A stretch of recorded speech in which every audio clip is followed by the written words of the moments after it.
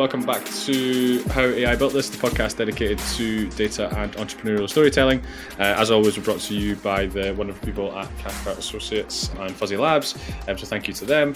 Today on the show, we've got Josh Monk, Director of Data for the Retail and Consumer Division at Faculty, a data science consultancy who do some really interesting things, but we'll get into that later. Josh, welcome to the show.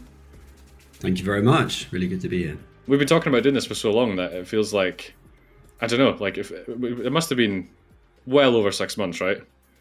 I think so. Yeah, I think so. I mean, I have been listening to the show for ages. And I think what happened was I kind of reached out slightly fanboy style and said, I really love the show. And we kind of slightly seeded an appearance. But yeah, we've been in discussion for ages. Yeah, I'm sure at least my daughter was a very small baby when we first started speaking, and now she's slightly larger baby.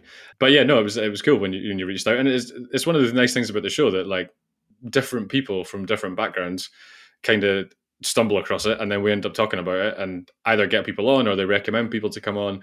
So that was probably part of the show I didn't really expect. So it's really cool. But let's kick off. So we always start in education. I think I'm right saying you did a physics degree in Manchester, right? Yeah, that's right. So I did just a regular undergrad bachelor's in physics in Manchester, which was great. Kind of fell into it. Like I actually for a long time was going to go and do like music production and kind of work in music studios, and then kind of last minute decided actually maybe I should do something a bit more general. Did physics in Manchester, which was great. Love the city, still lots of friends there. And yeah, so that was kind of my, I guess, entry into the world of like statistics and kind of how it's applied. Obviously within physics, much more scientific kind of applications, and in data science is much more, the work I do, the work we do at faculty, much more commercial. I think it's quite a common path in for a lot of folks to get into data science from physics. And certainly for me, it was kind of like a really good grounding in like how to solve problems with data. Yeah, no, 100%. It's kind of the seventh path, yeah. I think definitely I remember 2015, 16, before there was like Masters of AI or like degrees specifically around I want to be a data scientist. Yeah. Physics was almost always like the top degree or background that a lot of really switched on smart data scientists kind of came from. So it definitely makes sense. Yeah, I think actually it's interesting now that there's now a much more diverse pool of people coming into data science from a much broader set of backgrounds. I think physics as a discipline does give you kind of like a really good grounding in, technically approaching problems and breaking them down into kind of like the mathematical aspects of that and how you can then model things out. But actually, that's just one way of doing it, and we see people that are coming into faculty in data science roles from economics backgrounds, or even we have data scientists at faculty who are trained doctors and are coming from kind of a medical background, which is amazing. And that diversity of kind of how you think about the world and how you solve problems and educational background is so interesting and powerful when you then take it kind of into the data science world, and you actually have a real mix of ways of breaking a real world problem down that I think is actually great. So I think it's really good how some of those educational programs around masters in data science and AI and stuff have evolved. That's great. But it's also great that people are coming to data science from a really broad range of backgrounds. Not I totally agree, not just physics, which was where most of them are coming from in like 2018. Yeah, no, that definitely makes sense. And I suppose like we always talked about this before when it was predominantly physics, because data plays a huge part in physics, like you can't get away from it. Like it's always going to be there. Problem solving, statistics, maths. Like if you want to really break down data science, that's it. Like you need to be good at stats, good at maths. Obviously programming comes into it, and then problem solving, which arguably is the hardest bit. Yeah, I think I totally agree with that. And like there are different flavors of data scientists, right? I think we're kind of figuring this out, or we're kind of largely figured a lot of this out, that, there are data scientists that are, really working on the hardcore maths and the stats that sits underneath a problem, maybe developing and designing new methods. And then there are almost people that they need to know how it works, but they're more focused on applying it and then really knowing the kind of the commercial problem or the actual, business challenge they're trying to solve. I think both are equally valid. Like you kind of need both. You need the people who make the musical instruments and you need the people who play them. Yeah. And it's kind of the same in data science. And I think that is why it's really important that as a field, we've got people who are not just coming from kind of like a pure applied stats physics background, but actually coming from a broad range of backgrounds and bringing that experience into how they use the tools of data science to solve problems. Yeah, and it's even like why we exist at Fuzzy Labs is that it stopped being a data scientist has to come into a business, talk to all the stakeholders, find the data, clean the data, choose where it is, like choose how to deploy it, choose how to maintain it, like get it up and running in an infrastructure and understand the business problem and present it back to the CFO. Like, that was like one person's job like 5-6 years ago. And like it's quite funny now when you look at it like that. Because we often use the analogy similar to your instrument one that the data scientists are often building this like mega high performing engine, but without a lot of the other stuff around it, which either other data scientists bring to the team or data engineers or ML ops. Like you're just kind of leaving it in the garage. Like you need everything, which before people or companies weren't really set up to do that. So yeah, it feels like we're turning the corner a little bit. I think that analogy I think it's a really good one. And I think it kind of speaks to the pain that a lot of companies and practitioners had a few years ago when the kind of trend was like, let's hire someone with a PhD, put them over there and kind of give them a MacBook and hope that they do something really cool for the company. Yeah. And that was like, there was a lot of that. And I think, data science and AI was a victim of its own success in that regard. It was the kind of hot thing, the sexiest job of the 21st century. Yeah. Everyone wanted to get into it. And so it was this real bandwagon of like, right, so you better just hire a bunch of really smart people and hope they'll figure it out. And you're absolutely right. Like, without the kind of technical support structures, the right set of roles around that, the right connection into the rest of the business, those people are going to get frustrated and they might build something great, but it's never going to get used. Yeah. And I think when you join a startup as a smart PhD data scientist with a MacBook, you probably get something done because you're speaking to the founders, you're speaking to the other technical people, whatever it might be. But when you join like, I can't even think of a good example, but some massive company and like you're the first data scientist and you're trying to like get time with the software team, with the sales team, the customer success team, like get all the data, work out where it all comes from. Like all the sales data lives in that person's head. Like all the deployment stuff lives in that person's head. And like you're this poor person trying to work it all out. You're right. There was a lot of like companies, I want a data scientist because it sounds like it'll do something. And then they get pissed off that they're spending whatever they're spending on salaries for data scientists, who at the same time are becoming jaded that they can't get anything done. So yeah, no, we've definitely turned a corner there, which is good. So yeah, you must have moved to Manchester for uni, right? So where are you from originally?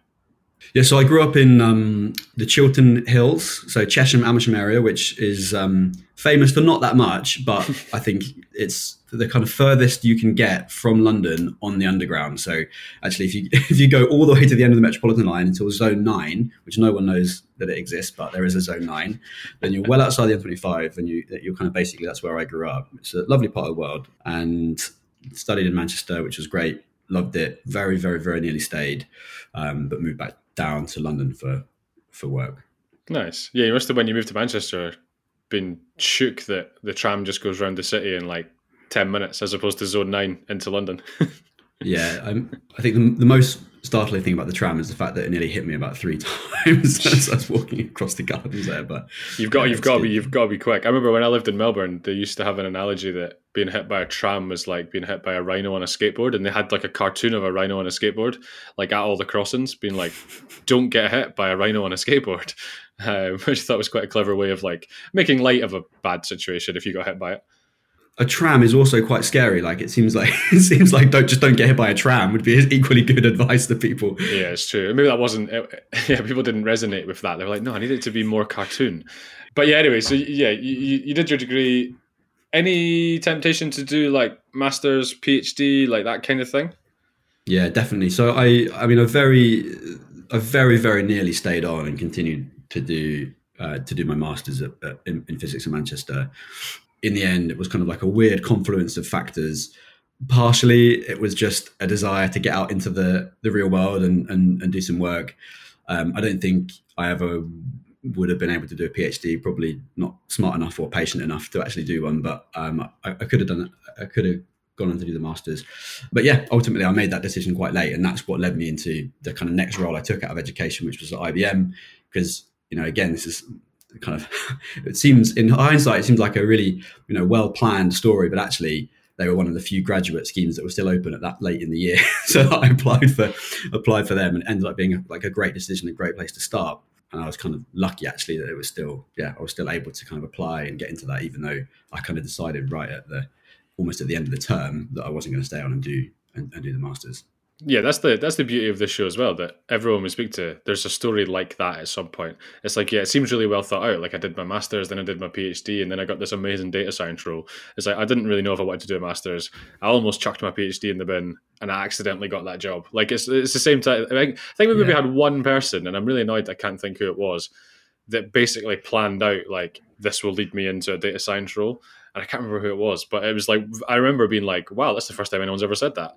Like normally it's like we ask how you get into data science, and they're like, just it kind of happened. So yeah, exactly. You mentioned, I think that's really common. Yeah, no, and I think it's the best way to do it. I think the problem when you leave high school and then even when you leave university, nobody really knows what they want to do yet. You're still a young person, and like you're just making it up, and that's okay. Yeah, and I think it's really hard, isn't it, at that time, because you're thinking, God, I need to know what I'm going to do, and I need to make the right choices. If I choose the wrong course or the wrong degree or the wrong graduate scheme or whatever, I could choose it incorrectly and I could end up doing something I really hate. And actually, I think the reality is the best thing is to just kind of choose something that feels vaguely right, and you'll figure it out. And if it's wrong, great, you learned something, and that was really that was actually useful to figure out that's not what you want to do. Yeah. And I've made loads of, in hindsight, quite random choices, and in some cases wrong choices, but that helped me figure out where I did want to be and what I did want to do. So in that sense, as long as you're kind of stepping forward, actually, I think it doesn't really matter too much about trying to get it right. It's more about just trying something and seeing what works. Yeah, you're better giving it a shot. Yeah. So yeah, you mentioned you kicked off your career essentially kind of in large consultancies or large companies. I mean, So IBM and then Deloitte. Yep. It's interesting when people start in those places. Like looking back now, do you think starting in those massive kind of like enterprise settings as your first experience of work probably gave you some unique insight into like data projects, how projects are run in general, like dealing with different personalities? Like it's a pretty like all-encompassing like education. Yeah, it was really good actually. I don't think it's for everyone, but I think it's an extremely useful way to get a lot of really varied experience across a lot of different companies quite quickly, and in a way that you can't do from working in house. So within the first 3 or 4 years of my career at IBM, I had maybe done a dozen different projects with different types of companies across different types of domains and disciplines, all within data. And that's quite unique. You don't get the opportunity to do that if you're working in-house. The flip side, though, what you lose is that kind of sense of, I really own something and I'm building it from scratch, and I'm kind of really invested in the 3-4 year outcome of that. So you kind of are bouncing around, project to project. Yeah. There's a really good talk that Steve Jobs does about like consulting being looking at a picture of an apple rather than actually getting to eat it. And I think that's true, and for me, that was one of the reasons that, eventually I wanted to go in-house and ended up at Red Bull, was to get an opportunity to do that long-term investment in actually building something internally. But yeah, consulting is great as a place to start because they're really well set up to kind of give you a broad training and an education. You work with some fantastic, really talented people. There's a lot of stuff that will exist already around, frameworks and ways of doing things and best practices that you can learn quite quickly from. And then the variety is pretty invaluable. Yeah.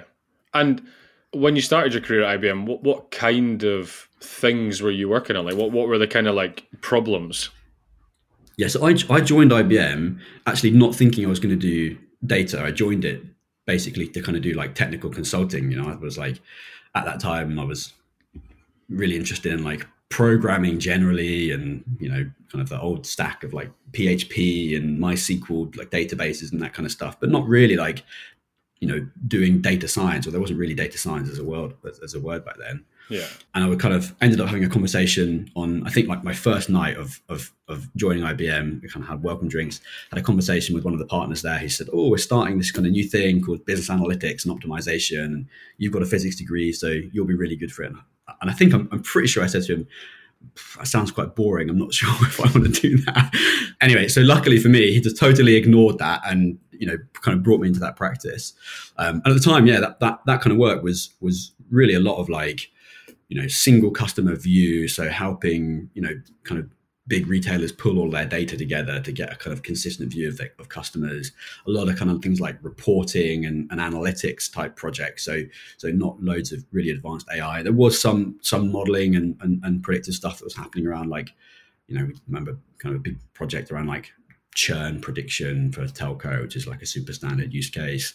Some work in like pricing and promotions, but even back then, it was pretty rudimentary stuff. Like we weren't doing like really whizzy state of the art AI, although it was possible that we were calling it that at the time. You sold it, but it was great. Yeah, well, kind of everything became Watson, I think. Yeah, is what happened at that time. But yeah, it was great because all of that stuff I think is actually really fundamental. And if you're in the kind of data world generally, you'll know that like the model is important, but it's only one part of the stack, right? And you need to have the data going into that supports it. You need to have the systems around that, the architecture systems around that, the dashboards and the analytics on top of that. So actually, it was really useful for me to get a sense of not just the modeling and the machine learning piece that happens in the box, but everything that needs to happen around that to bring those sorts of projects to life. Yeah, and I suppose that's probably one of the things where sometimes if you work in-house or if you work at a startup or something like that, you can end up really focused on the model and the really cool R&D, the experimentation, like the real deep dive. Yeah. And you maybe don't look at any of the other stuff first, or even as a new young data scientist coming into the market, like you're probably going to work on, like even if you come into faculty now, you're probably going to work on some pretty cool, like cutting edge stuff, like straight away. Whereas there's maybe an argument that you cutting your teeth in some fairly kind of rudimentary AI stuff, but more wide ranging analytics, actually is a good thing. I think so. Yeah, I think so. I think it's really important that we don't, I mean, the models are really important in what they do. They're a kind of core component of decision making, but they aren't the be all and end all of what we're doing. And it's, exactly as your analogy with the car earlier, it's no good just to have like a really good high performing engine, but with no wheels, no doors and no roof, So I think it's actually really important for people that are coming into the field, new practitioners, to have a sense of, where does that model sit? How does it interact with the things around it? How do people consume that? How does it integrate with other systems? And again, I do think this is something that we're kind of, as a field, getting better at. With broader specialism on like ML engineering and ML ops, like the stuff that Fuzzy Labs are doing. There's this kind of whole new sexy field of like analytics engineering, which is great. And I think we're getting better at kind of realizing that actually, fancy models are great, but they're just one part of that solution. Yeah. So yeah, I think there is an argument for kind of junior people to kind of cut their teeth a little bit more in a more broad sense, because it will help them be better, more holistic data scientists in the long term. And do you think as well, and I'm just continuing this analogy on because I was thinking about it, but when you're at like an IBM and a Deloitte, you're forced quite early to like understand what the customer wants. Well, balance what the customer wants and maybe what the customer needs. But like the whole time you're doing a project, it's because you're trying to deliver an outcome for a customer. Whereas sometimes when you go back to that engine analogy, that data scientists can sometimes build this really like high performing, amazing engine, but the customer maybe doesn't have any need for that much power, or maybe they don't even have a road to drive on. Like they need something, they need an airplane, like whatever. Like they're not thinking about the end goal. They're much more consumed in technology. And again, that's changing a little bit, but there's still an argument that the business problem is where we should start.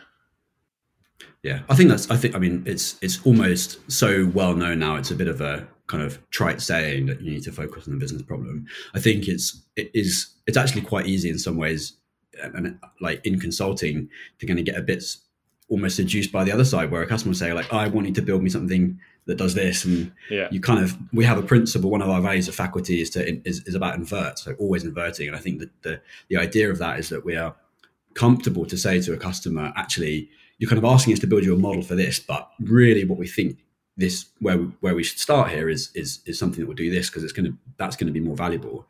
So I think, starting with the business problem is really key. Obviously, I think there's maybe even a kind of slight refinement of that is basically starting with the decisions. And that's the kind of really important thing. Like what is the business going to do differently with this kind of decision-making tool? What are the things that, the decisions that you can't make today that you would like to make, or that you would do differently from the way you do it today? And I've got this kind of cheat question that I often will ask at the beginning of a project, kind of my like slightly hidden trick, which is basically who like what person or what role is going to do what with this model or with this system. And I think if you can't answer that, if you can't get to a kind of a version of like, right, well, currently we make this decision like this, and here's how it's going to be different, and this is the person who's going to be the customer of that, you're probably not ready to go on like a big machine learning build project. There's more work to be done in the kind of upfront analysis to understand that. But yeah, I think that it's so important, and it's everyone kind of knows it now, but I still see lots of places where it's not been done, and people jump straight into the machine learning piece without really having a good sense of where that model is going to be deployed. I suppose that happens a lot as well. Like maybe not in your world anymore, because like retail has been relatively rife for like AI machine learning type decisions for a while, same as finance. But when you maybe see like, say, faculty pick up a big construction company and do something really cool with their like warehouse and logistics. Like they put some AI thing in, it makes all the news, like JCB have saved 10 million quid using AI. Then like every big construction or like building company are like, oh, we could do some AI. And that's where like you're saying like, well, let's step back a little bit. Like who's this going to benefit, and how are they going to use it when we leave? And they need to think about all that and everything around it as well. Like you can't just, a non-technical company can't just implement some wild AI solution into their wider business with nothing else there. Like there's a lot more to it than that. Yeah, exactly.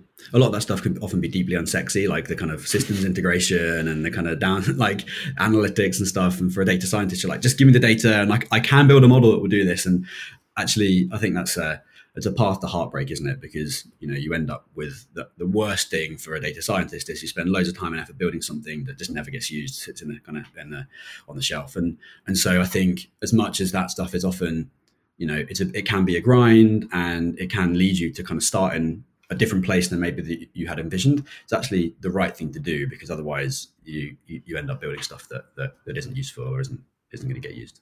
Yeah, no, exactly. Yeah, being useful and being used are two maybe undervalued things in data science. Totally. Right, let's keep going because we've not even got to faculty yet.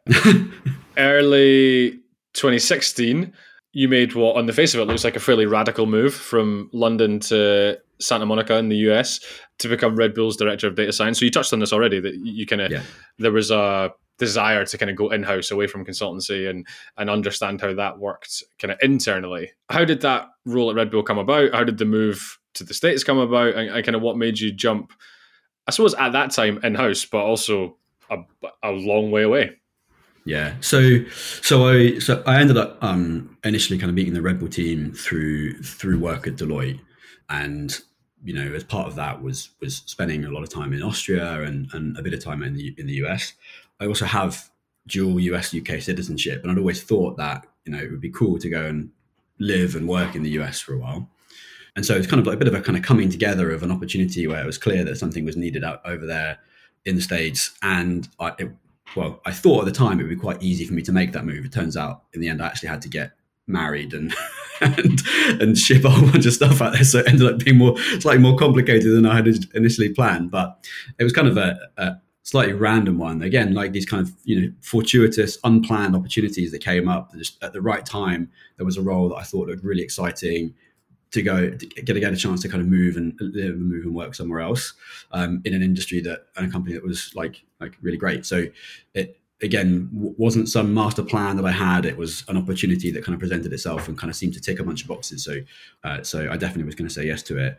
And yeah, that was, well, I can talk loads about kind of Red Bull and the journey and the mission. It was a great kind of experience going in house, big change from working in a consultancy for sure. Red Bull in particular, I was really excited about that, and it was a great place to do data science because of the breadth of everything that Red Bull does. There's all of these problems across, not just the typical beverage company energy drink type problems, but also the media and the content and the events and the marketing side as well. There's data problems all over there, and opportunities to kind of build things that are going to make a tangible difference and connect together that world of Red Bull in a really exciting way. So yeah, it was in hindsight a really good move. I was really happy with it at the time. Before I moved to the States, I always said I'd love to move to the States, but the one place I'm not really that interested in moving to is Los Angeles, because it seems really big and smelly and traffic ridden. And actually, exactly, you can't plan for these things, because that's where I ended up. And it was great. Santa Monica is beautiful. There's the whole Silicon Beach vibe. Snap were there, like big Facebook presence. So it was a really exciting place to be in that kind of 2016 to 2019, 2020 time. Yeah, no, that's awesome. And I think it's the first person that's ever got married for a job on the podcast. Well, I should be just in case my wife does listen, I should be very clear to say that I didn't get married for the job. It just maybe accelerated the time frame slightly. I'll be sure. No, that's funny. But Red Bull's weird, right? Because I was just thinking about this. Like, if you said to any punter on the street, like, what did Red Bull do? They'd be like, oh, it's an energy drink. But like, it couldn't be further away from an energy drink. Like, that's just like a product they have on a shelf. But like, they do so much that like, I don't think you could even, like, you can't even categorize them as like a retail company anymore. Like, they're just this massive organization. So like, was part of your role, was it data across all of it, and then you had to help pick like what you could try and make the most of, essentially? Yeah, so you're right. Like, it's a very big company that does lots of different things, but broadly, those two things are, they make and sell an energy drink, and then they have like marketing. Like, that's the two things that Red Bull does. But like that marketing bucket is like giant, right? And there's everything from people jumping off a pier dressed in crazy outfits, kind of throwing themselves down racetracks in kind of home built cars, all the way through to like feature length films and content and stuff that the media teams produce. So it's a hugely diverse kind of set of things that are happening there. And yeah, the thing that really attracted me to the role was an opportunity to go in and say, actually, how could we use data, and in particular data science, more effectively and more efficiently across all of that? And actually, that's exciting, because you think about how you can start to connect up different parts of that company using data that maybe historically had kind of been separate, or find crossovers between the marketing world and the energy drink world in a way that kind of like weren't previously being applied. That's really exciting. So it kind of led me from in some places like just super run-of-the-mill demand forecasting and planning and stuff that is going to be bread and butter for almost every data scientist working in any kind of consumer products type business, all the way to kind of like content recommendation and stuff happening live on the website that is absolutely not something that you'd be doing in a typical kind of like consumer goods company. So that diversity of problems was like probably the thing that most appealed to me, and obviously it helped that it was in California and working for a company like Red Bull. Did you feel any more pressure going in-house? Because like, not that there's not pressure in a consultancy, but like, you build a solution, it's working to a point like that the customer's happy with, you hand it off, and then you're available if they need you. But like, in a lot of cases, you move on to the next project. So like, was there weirdly a bit of pressure in terms of like, I'm deciding that this is the way to go, and I need to see it through and still be here when it's working or not working?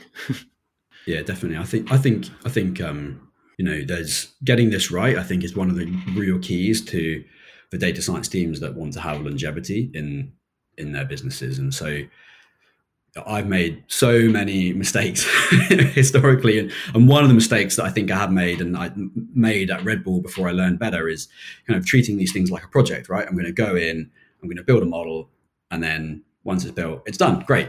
Next.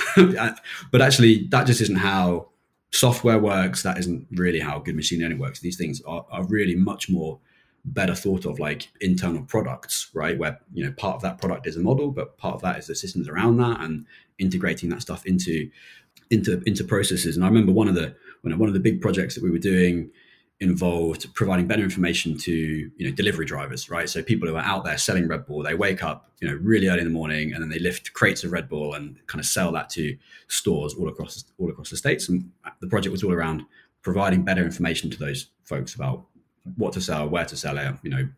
And so it's great to be able to say, we've built this excellent model and it predicts to whatever accuracy the types of products that are going to do better in what places.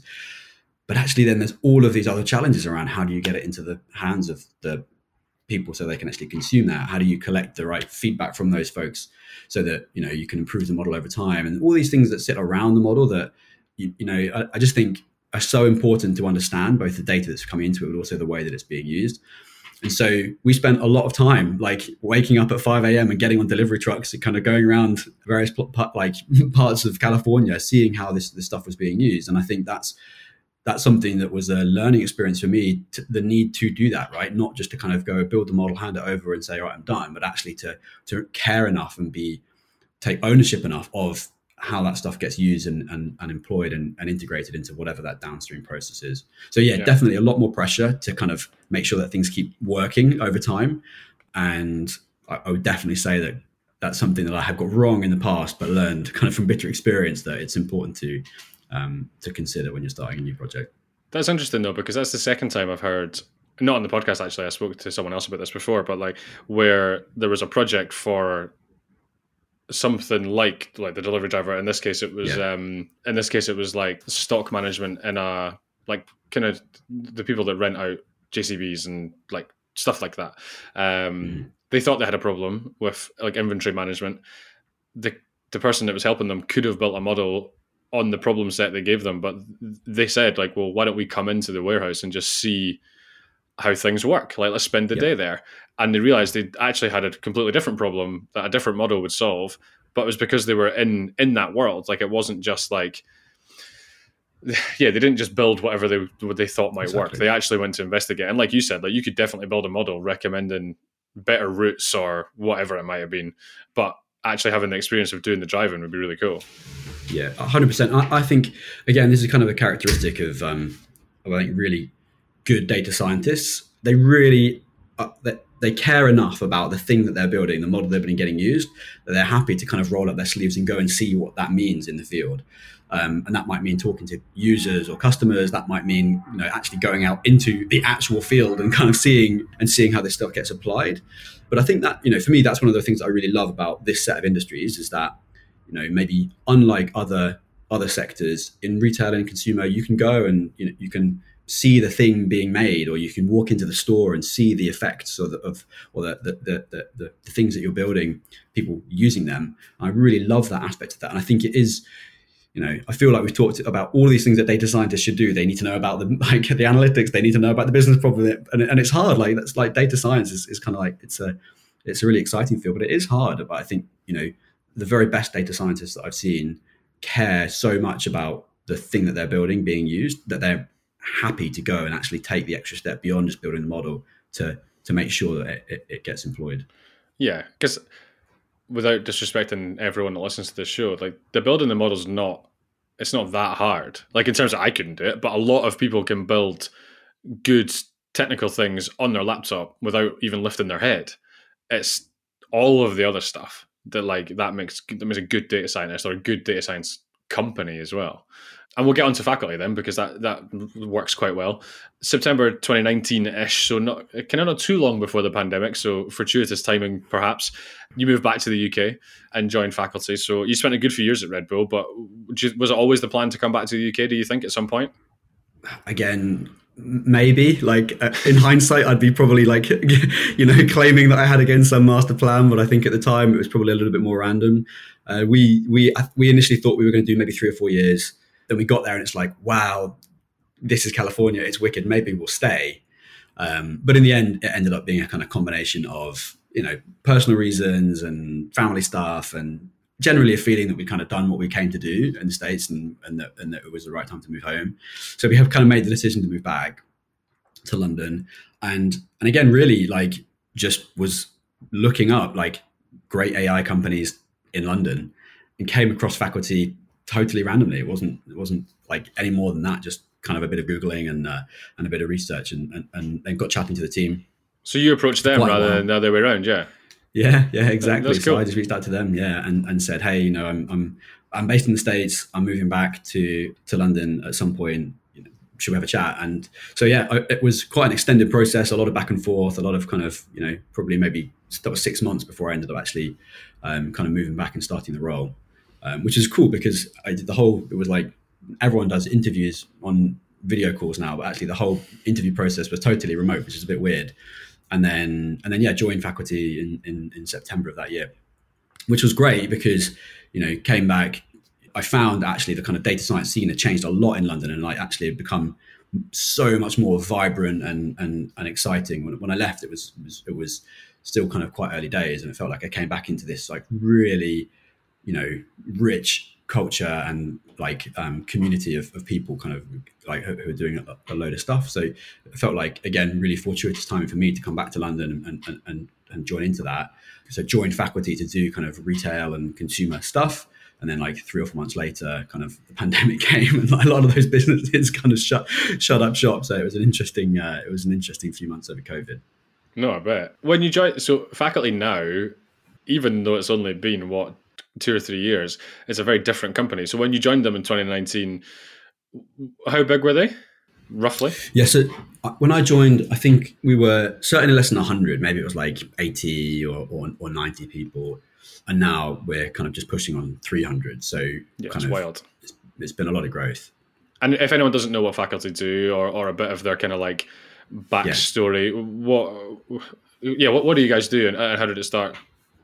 Yeah, so we're an applied AI company. So our work kind of broadly falls into two camps. We help our customers kind of build, deploy, and operate machine learning systems. So kind of actually getting the technology, deployed and running, and we help our customers themselves get better at building, deploying, and operating machine learning. So the capability building piece, and I think that's kind of the two things hand in hand are really important.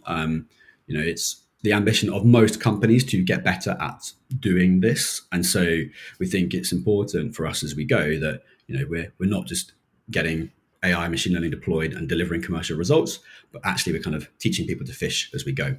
So the company started as a fellowship program, and I think one of the most unique things about us in the kind of data science space is this fellowship aspect of what we do, and training and capability building more generally is kind of in our blood, if you like, for that reason. The fellowship programs kind of really well regarded kind of transition program for people coming out of STEM PhDs going into looking to go into data science. And we've done dozens and dozens of those fellowships now. I think we're on like fellowship 25 or 30 or something like that. So hundreds of alumni from the fellowship are now in all different parts of all different companies at all different seniority levels. But it's great because that's a community of people that have kind of come through that fellowship program that are now part of our extended faculty family, if you like. Yeah. And that fellowship, in the way that we kind of can bundle that with our engagement with customers, means we can offer something a little bit different from just kind of a turn up and do a project. Yeah, so these guys and girls who come for the fellowship get to work on real projects, get some really interesting experience. And even so, I didn't know much about it until relatively recently, but thinking back, and since I found out more about it, you see the faculty fellowship on a lot of like LinkedIn profiles and CVs. And then when you look up from since then, they're doing some pretty good stuff. Like it's a pretty like highly regarded scheme, right?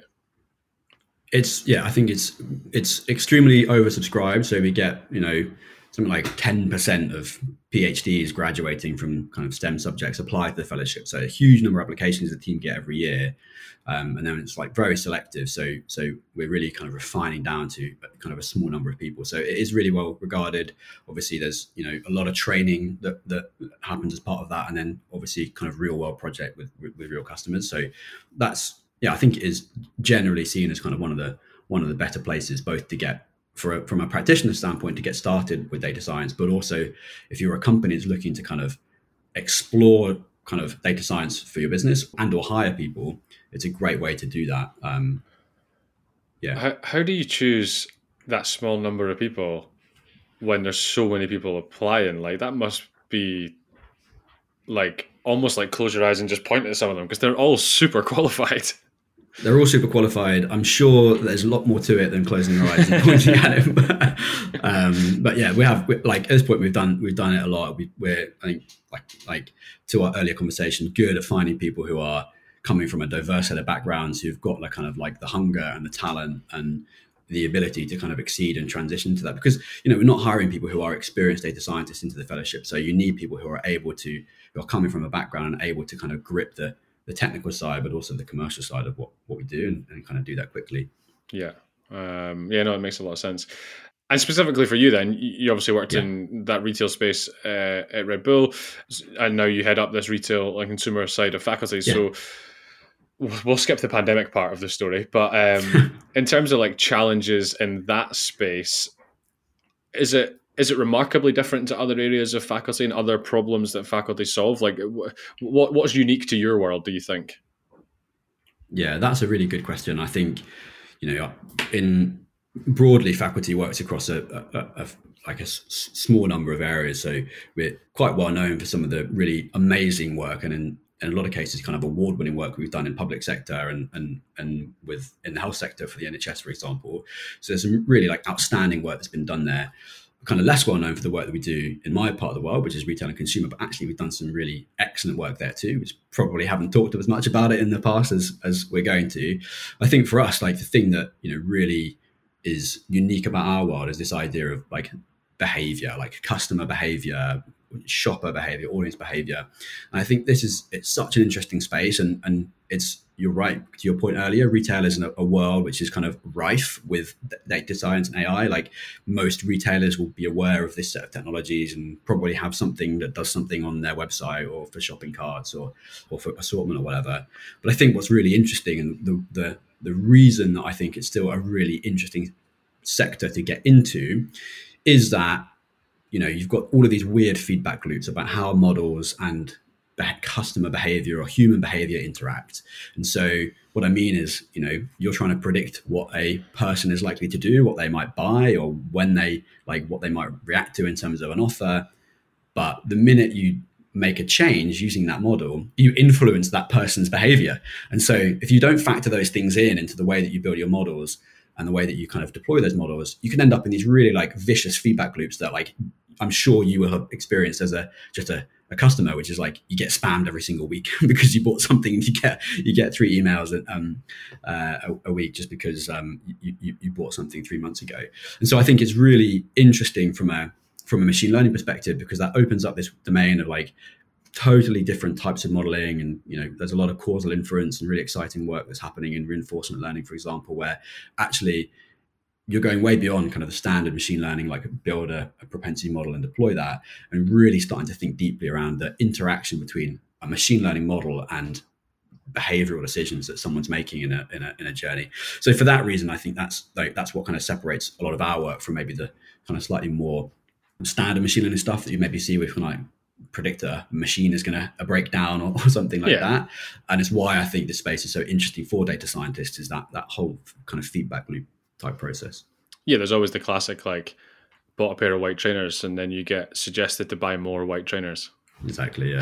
I think everyone's seen that and fallen victim to it. And I think for a lot of retailers, it can kind of feel good because like, oh, I've got my white trainer predictor, and like that's great. But actually, the long term impact of that is that you end up really annoying a lot of your customers, and it kind of actually doesn't work, and might be helpful in the first couple of weeks, but over time that the performance of those sorts of things drops off. And that's what I mean about longevity of models, that you've got to own the performance of these things long term.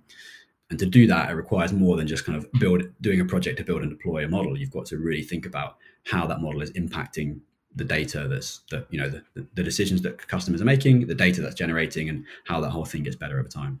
Yeah, no, definitely. And I've gone off on a tangent here, but have you guys picked up, or is there an area of interest, like some of the kind of computer vision stuff that's going on in retail and fashion just now? Have you noticed a spike in that? Yeah, I mean, we've done a little bit of that. Although I would say generally that's quite well served in some ways by companies that have kind of really like doubled or tripled down in kind of building solutions for that kind of space. So I do think that's a really interesting an interesting space. Although I would say it's probably the smaller part of what we do in my team. So yeah, I think there's, like we actually did a fair amount of it at Red Bull, kind of like photos of shelves and like identifying where things are out of stock, or identifying products as they're kind of going through a production line or whatever. But I think that there are these pockets of places in data science where people are going to invest really heavily in building like a thing to do that, and the problem is so standard across different companies that as an in-house person, you're going to be hard pushed to kind of compete to build a better solution. And then there'll be places where actually the problems are super specific or idiosyncratic to your business, and those are the places where you should definitely spend your time and effort, because you can do something totally different that someone or a company or a point solution software provider just won't be able to. Yeah, no, that makes sense. Is there like an area of retail and consumer across data that looks like it's going to really like pick up, or is there something?